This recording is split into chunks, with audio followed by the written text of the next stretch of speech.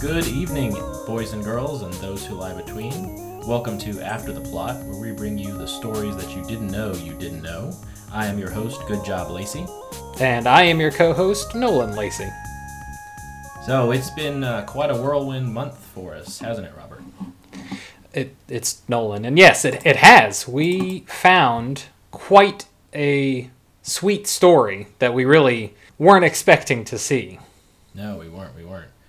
We ran into quite an investigative adventure, and we happened to come across a detective who really didn't sugarcoat anything. He gave it to us straight, didn't he? Oh, yes. The detective that we found really had quite a lot to say about the industry that we did our deep dive into this week, and someday that will probably catch up to him.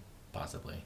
Something that always surprises me when we go into these stories is, you and I have a good eye for looking for interesting stories to bring to our listening audience, and I'm always surprised with the level of detail that we end up reporting on, like how deep these stories go. It's always a lot more than I expected.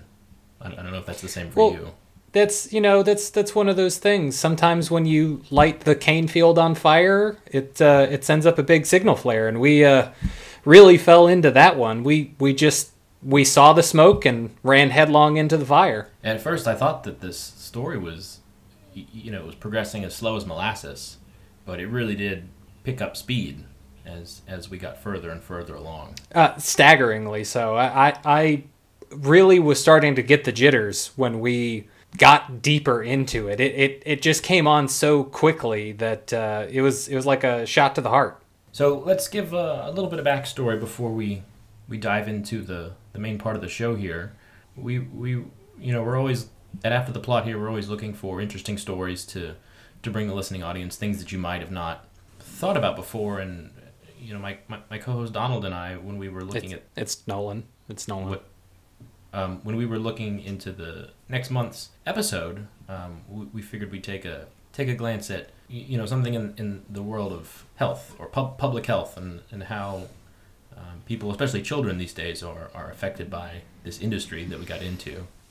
It's all about the next generation. It's about making sure that they're taken care of, and we're really doing a disservice in how we feed them and what we're putting into their bodies. Almost without their consent, honestly. Mm-hmm. It's almost as if we're giving them things to hook them onto the products that we want them to continue buying. Exactly. And this obviously this has come up before when you talk about the tobacco industry. Recently in my home state, they raised the minimum age of purchasing tobacco products from 18 to 21. And what home state is that? Oh, it's the same one that I was in last time. And one of the things that really struck me there was, we see in this case a hand of government, and I don't necessarily say a heavy hand, but a hand of government, regulating certain products. And some people might disagree with that regulation, but, when you think about it, at the end of the day, it's really just about trying to help the most people live the healthiest life that they can. Sometimes, though, life needs to be a little sweeter. And, maybe regulation is there to lower the cost for certain things to make sure that everyone has the freedom to choose. I agree. I think it really has to do with choice at the end of the day. It's good to be presented with choices, but, occasionally people might need a little help making the right choice. So why don't we take a jump into this month's story and let people choose for themselves about how they feel about this industry that we have uncovered so much of. Sure. Sounds good.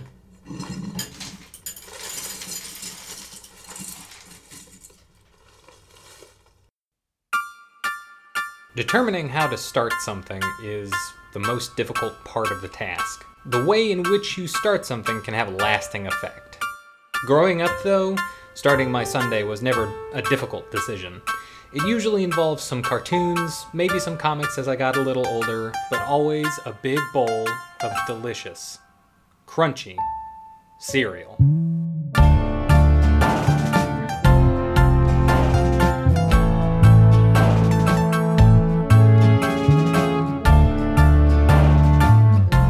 My mother always insisted on skim milk, a travesty I didn't realize until college, but that's a story for another time. I never really took time to appreciate my breakfast. Not only were the crunchy bits sweet and tasty, maybe covered in cinnamon or a rich chocolate flavor, but they represented a complex history and social structure as well. And I probably would have never learned this if I hadn't run into Detective Mills. I mean, I've seen all sorts of cases. You name it. Supervillain hostage negotiations, hyperdimensional tribe wars, all of it. But this case was, it was different. Lieutenant Mills was investigating one of the biggest scandals to hit the breakfast cereal scene since Kellogg started shooting hot water up his... never mind. Needless to say, it was an event which reeled the community and sent ripples through many social circles. A member of the Brotherhood of Cereal Mascots was murdered. Child mascot for Life cereal, Mikey, found dead in his home last The Friday. scene was a gruesome crime, only leading to more questions Das than answers. ehemalige Maskottchen Mikey war der letzte Woche in seinem Haus tot aufgefunden. Was the poster child for the breakfast cereal Life in the 1970s. La investigación. It was one of the worst crime scenes that I have worked at. Mills agreed to speak with After the Plot over the phone during the course of our reporting. And you could even see some premeditation. When the body had been discovered, I'm not sure if I really should tell you this, but we found a note made out of cut-out cereal box letters that read, "Turns out Mikey doesn't like life." It was something just... It was just something beyond diabolical. As the investigation began, it started like any other routine murder mystery. The crime scene was combed over meticulously. Any and all clues were categorized, cataloged, and catacombed. But when Mills' team began looking at suspects and motives, things spiraled out of Once hand. we delved deeper was how tight-knit a community the breakfast cereal mascots are. It wasn't as if they were all sticking up for each other, it's just that there are so many connections between everyone. It's like looking for a specific thread from an entire spider web. The team uncovered three main possible motives for Mikey's murder. The first was money. It was not a mystery that Mikey circulated in some pretty iffy crowds and owed some dangerous people a lot of money. The second was revenge. With such a complicated network of cereal mascots, it wouldn't be unheard of if someone trying to pin Mikey's death on a rival mascot and hoping to drive them out of the business. The third possible motive was just plain racism. It is true, although it's not really talked about. There's a big rift in the cereal community between human mascots and non-human mascots. Sometimes the violence can come to a head and we get in messes like this.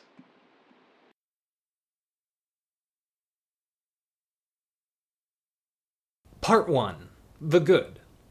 Mills told me that Mikey had been involved with other human mascots back in the day, namely a couple of older guys named Wendell, Quello, and Bob, otherwise known as the Cinnamon Toast Bakers.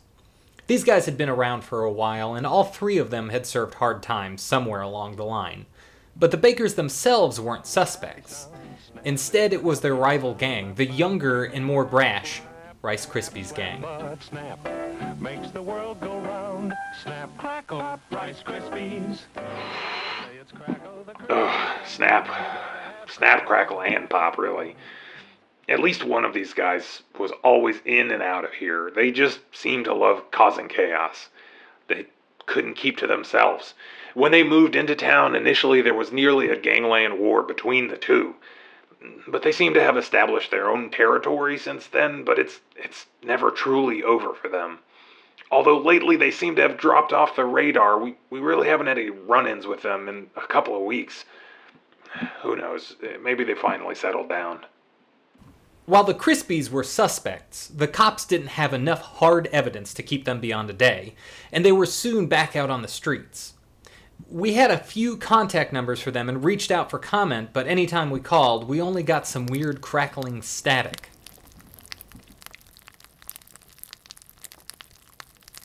The Cinnamon Toast Bakers, however, were more than happy to speak with us. We found them volunteering one Sunday afternoon at a soup kitchen on the Upper South Side, We spoke with them in the serving line as they dished up lunches for some of the city's disadvantaged. Yeah, sure, I think the Crispies did it. They've been trying to take us down for years. Yeah, here you go, buddy. We was tight with little Mikey back in the day. We even made him an honorary baker. Yeah, here you go. Next. Anyway, them Crispies, they could have easily killed Mikey and set it up to look like us. Ever since they came to town, nothing but trouble. But it wasn't us, you see. The CTB don't kill. That's our motto, Sonny. CTB don't kill. Hey guys, how you doing? I ain't seen you all week. Yeah, come on in.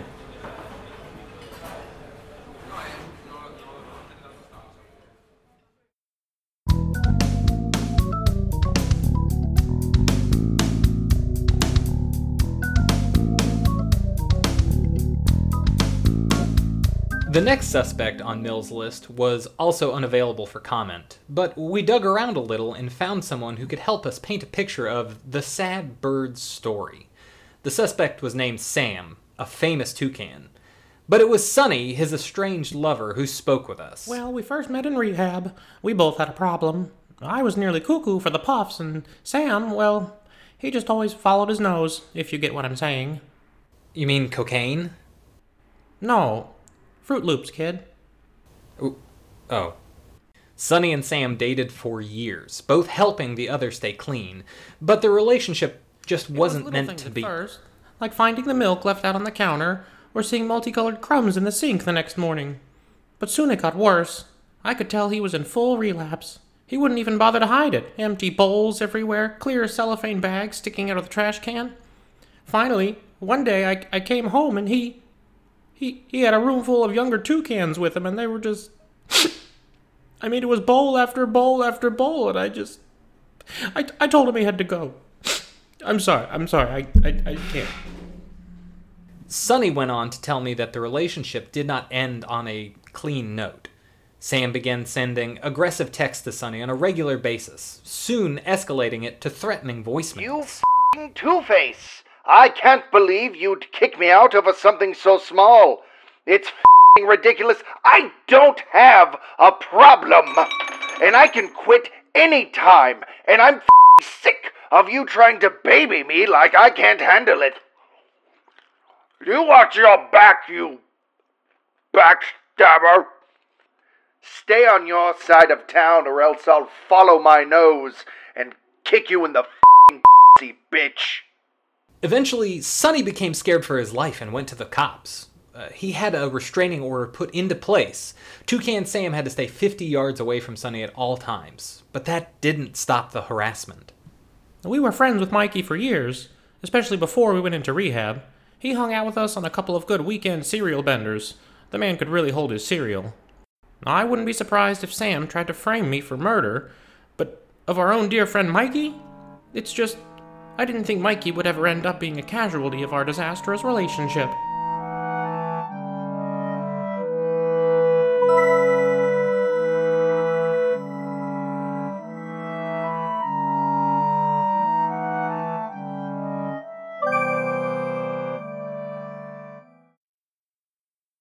Part 2, The Bad. At this point, we began to see why Detective Mills was overwhelmed with the case. Mikey was such a prominent figure in the serial circle that nearly anyone else in the circle could have had some motive for getting rid of the child star. The next suspect on the list was particularly disturbing.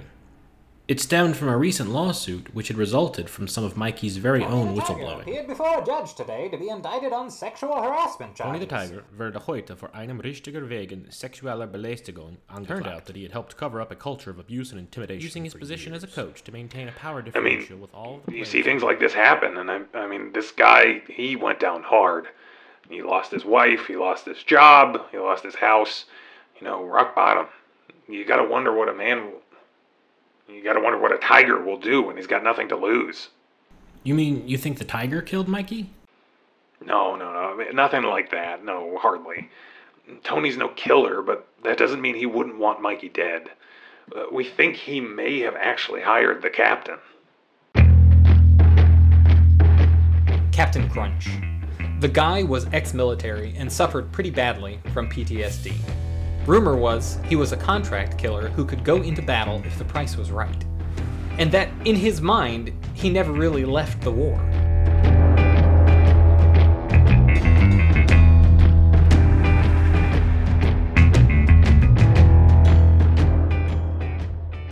We reached out to Tony to get his side of the story, and he agreed to speak with us under one condition, that his lawyer be present, and do most of the talking. I'm Joseph Better III, and I represent Mr. Tiger with the law offices of Better, and Better.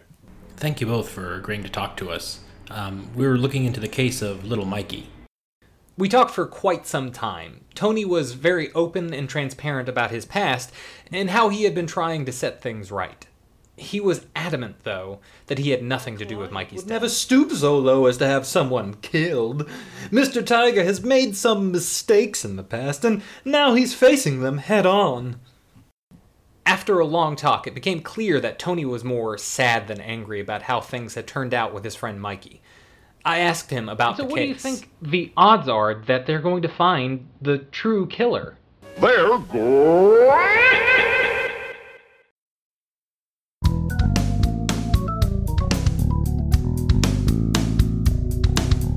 While Mikey was known to live a pretty clean public life, if you dug a little deeper, it was easy to see that his life was anything but wholesome.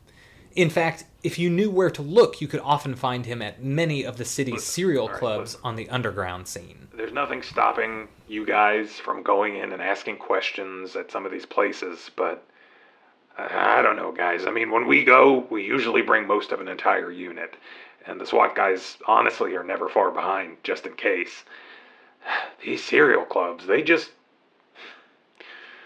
to be dicey places, guys. We thanked Detective Mills for his help and transparency in our reporting, and headed out. When we come back, we delve into the soft, mushy underbelly that is the soggy cereal of the town. The underground breakfast cereal scene.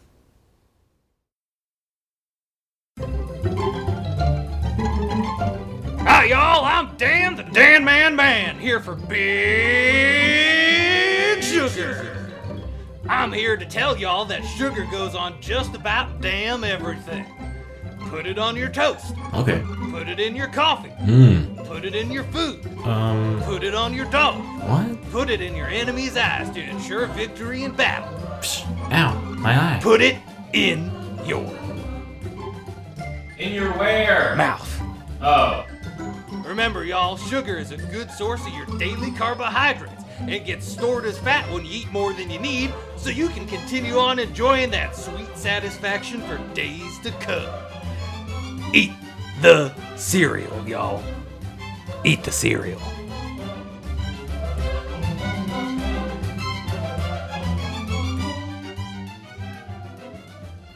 Thanks, everybody, for joining us again after our commercial break. We are coming to, the first part of our conclusion of our story, but, some of those characters, those mascots that we met were extremely colorful, to put it delicate. I was really struck by the sad story of Sonny there. Just the more and more we talked to him, the more I got drawn in and really felt for the bird. About his really rough relationship that he's been through. And his story is not completely uncommon in the cereal industry. You have Sonny the bird, and no one really talks about Toucan Sam's nephews a whole lot, but they have some pretty strung out relationships with their friends because of their uncle. Yeah. There's the polar bear. Everyone thinks of Tony the Tiger, but there are polar bears out there for Frosted Flakes, the generic brand, and they were pretty big for a while. And if I remember correctly, Tony incorporated them in some of his misdeeds, but that got swept under the rug. You know what they say about the rich and the powerful? They know how to make things disappear. I really think it speaks to how aware those polar bears are of the delicate nature of the situation. A lot of them kind of backed out right when things started to get a little hairy with Tony the Tiger there. But I the guy's got his faults, and he's paying penance, and he's living up to he's manning up. Well, he's tigering up to the error of his ways, and I think it was really big of him to come to the table and talk to us. It was. He's making a good impression to the rest of the world for the cereal community. Hopefully, we don't get Slappy the Frog to undo all of the things that he has done and worked so hard to change that perspective. Yeah. I especially liked speaking with our lawyer friend there. The law offices of Better, Better, Better, and Better really are just some of the best lawyers that money can buy. They will defend people to the absolute extreme. This isn't a paid advertisement. We have just run into them on so many different cases that we've really become quite good friends with them. Uh-huh. And I think it's good to, bring this all together about the main story that we set out to research about the dangers of sugary cereal and overconsumption. But at the end of the day, like, everything's okay in moderation, I suppose. Well, you just got to take it one step at a time. Mm-hmm. And from what I understand, little Mikey's son actually has a class action lawsuit. Oh yeah, against what? Against Big Sugar, but I mean, who would want to do that? Not me.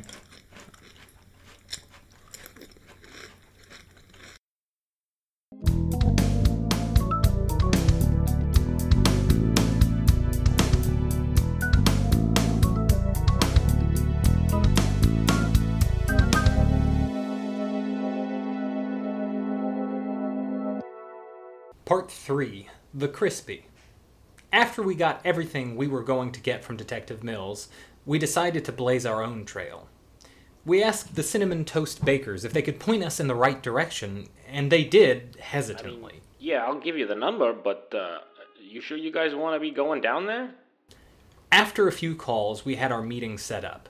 We were going to meet two prominent figures in the cereal mascot community, Fred Flintstone and Lucky the Leprechaun, at a little bar in a busy strip mall called the Lookout Lounge.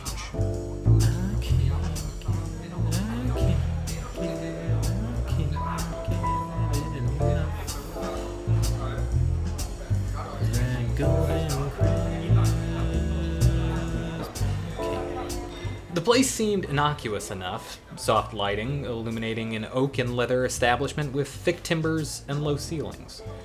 A brown bear crooned in the corner with a jazz accompaniment. He wore a light blue turtleneck sweater that read, Sugar Bear. We sat down with Lucky and Fred at one of the high top tables. About, let's say, 19... We used to come here all the time after shooting all day on the set. You remember that, don't you, Fred? Oh, boy. I remember a time we'd finish up, I'd say, typically around 11 at night. And we'd come back here, and I would just drink a handle of Macallan. They would give me the bottle and a glass, and I'd chuck the glass out the window and say, What the fuck do you think you're doing with that now? And everyone would laugh, and I'd drink it John Belushi style, Animal House, right in front of them. Most everything after that is a blur, though, of course. It became clear that these guys were bummed out that they lost their friend. We poked and prodded about the murder, but they always changed the topic. Sad and all that wee Mikey is gone, but what are you going to do about it? Worrying yourself over who and why isn't going to bring him back now, is it? Eventually, I had had enough and pressed harder about our investigation. Listen, Lucky. We've put a lot on the line to get here. We've really stuck our necks out, and we are just trying to find answers for Mikey and his family. And if you're not looking to help us, maybe we go talk to Count Chocula. His marshmallows have been rated better than yours at times. Okay. You want to know the truth about Mikey? I'll get you there. But you might not like what you find. We paid our tab and then walked to the rear exit of the bar. Instead of emerging into the alley, the back door led us through the brewery portion of the bar. The dank, sharp smell of barley grew as we passed larger and larger silver tanks. When we reached the back of the factory floor, Lucky walked to a small door set into a deep, concrete section. A small bee guarded the entrance. Lucky spoke up. They're with me. The bee moved to the side. As we passed, I could see he wore the tiniest orange t-shirt I had ever seen. Lucky opened the door and we entered the dark club.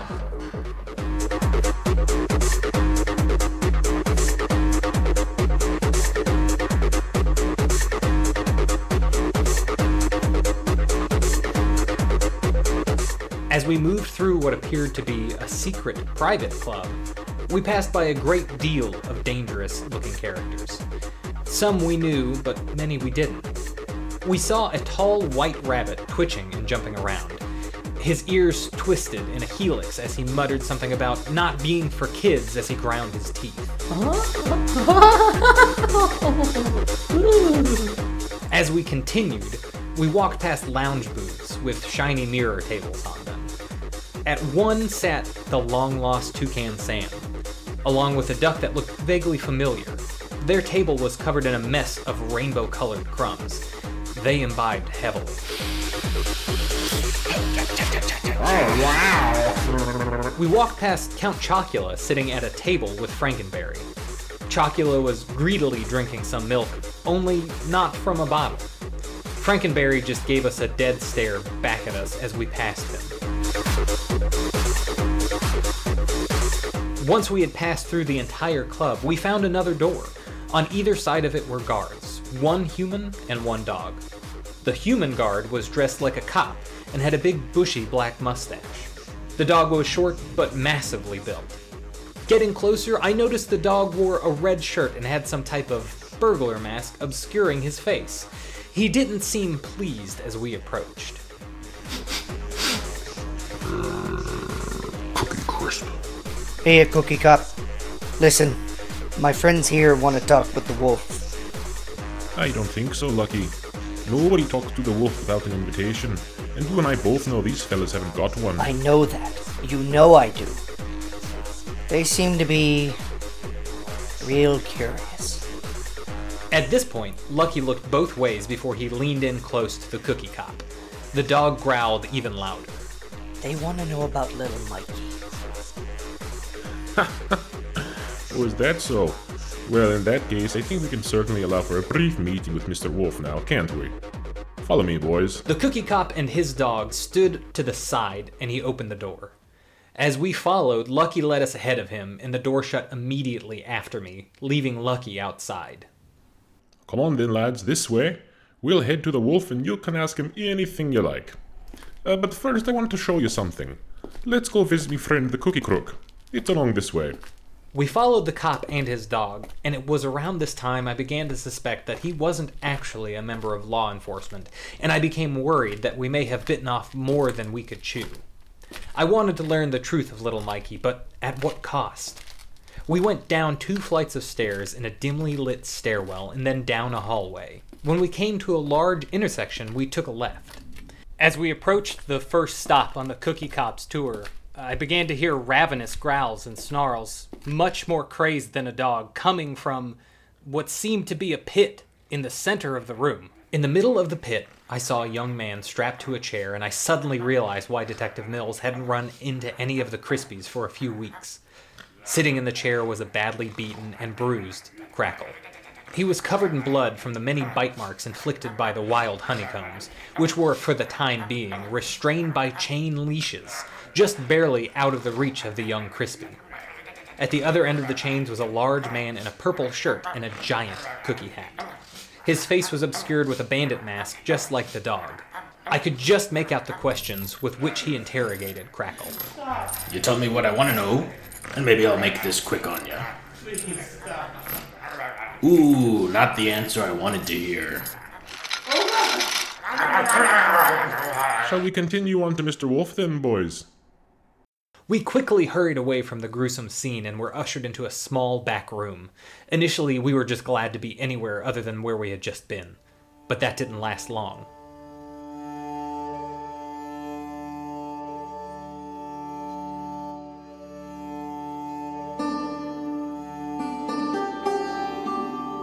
We entered a small office, seemingly with only one door in or out. Seated next to us on the wall was a frail old man with his hood drawn, hunched over a small cane. He paid us no attention as we continued further into the room. At the back, behind a large wooden desk, sat a large wolf in a dark crimson jacket, zipped up by a golden zipper. He was writing in a bound notebook. As we slowly approached with the cookie cop, the wolf looked up at us and stood. Do you know what nemesis means? A righteous infliction. He continued on an odd tirade about raising pigs and the best way to feed them. Good Job looked at me nervously, and not simply because he kept kosher. We started to back out of the room when the old man intervened. Now, Mr. Wolf. Let's not get these young lads too riled up. Mr. Wolf stopped and took a deep breath, staring at us squarely in the eyes. Eventually, he sat back down. The small man stood and shuffled over to us. Once he stopped, he slowly pulled his hood to reveal a magnificent crimson hat, replete with prints of tiny chocolate chip cookies. We realized now we were tangling with a wizard. I'm the wizard, Cookie Jarvis, and I've been in this business for a long time. One thing I've realized over the years is that you've got to have balance in any working force or relationship. That's what we do here, is maintain that balance. Now, every once in a while, the balance will be disturbed. Perhaps everything must now be reduced sugar, or people want to stop feeding red number 5 to their children, and we all have to adapt. But mind you that balance is always restored, and this is only achieved by the willingness to do anything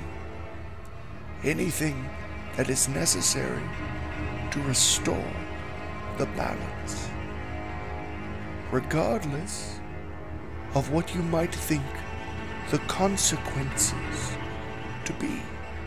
At this point, we abandoned our quest for truth and justice and decided our lives should come first. At least this time. We turned to bolt but realized our feet were stuck to the ground by some magical force. The wizard threw back his cloak and revealed a full suit of terrible crimson leather armor. The terror grew in our minds like a dark cloud covering a sunny day, only much darker, into the deepest, darkest depths of despair. From behind his back, the wizard drew a thin cookie wand and began muttering a diabolical incantation as sparks flew from the wand, and the maelstrom of winds of pure cookie evil erupted from the whites of his eyes.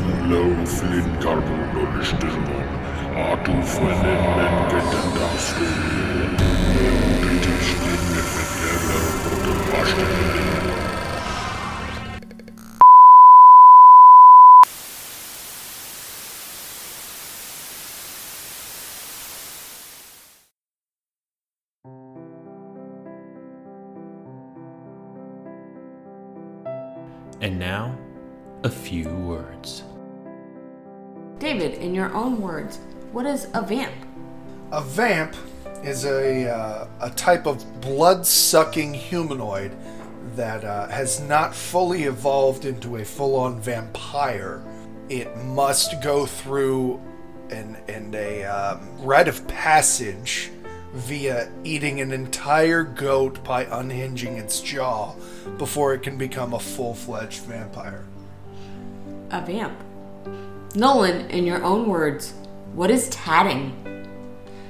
Tatting is the thing that you do that isn't quite tattling on someone, but it gives the suggestion that someone has done something bad to a figure of authority, therefore giving them the idea to blame someone for the thing that's just been done. Tatting. Brent, in your own words, what is a raglan? A raglan is a small strip of leather used to connect the front axle and rear axle of a car in the event of a central axle fallout. A raglan. This has been A Few Words.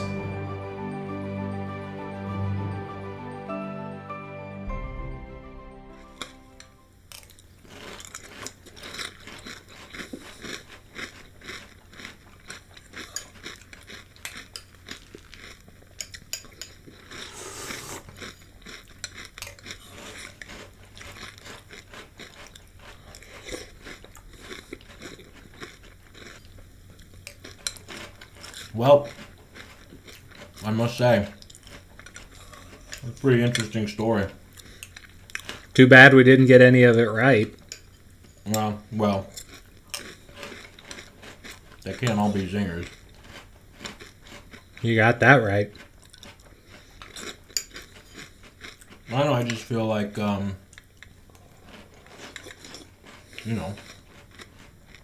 we did our best.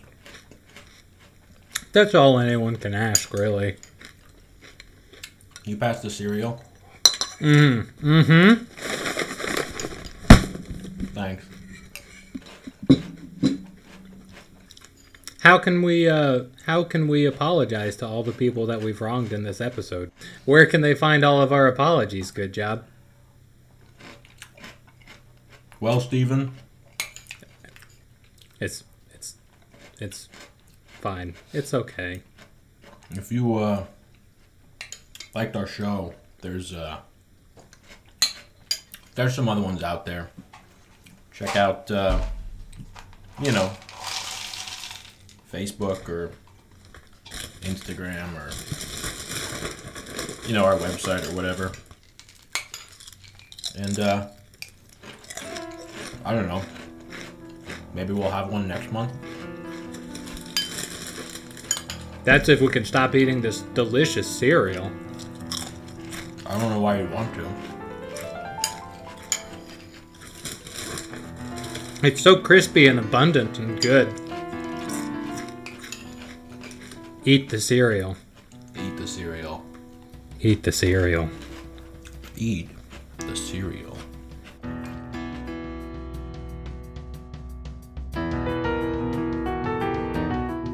After the Plot is produced by Brent Lacey and Nolan Lacey. Additional talent is provided by David Allman. Brent Lacey edits the show. Theme music was composed by Jared Bookbinder. Sound effects are provided courtesy of freesound.org. Additional music today is credited to Kevin MacLeod. All of your nightmares are real, and so is the thing in your closet. After the Plot was a production of Final Plank Media.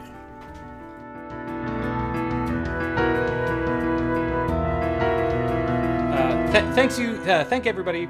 Try that again. Yeah, let's conjugate that properly.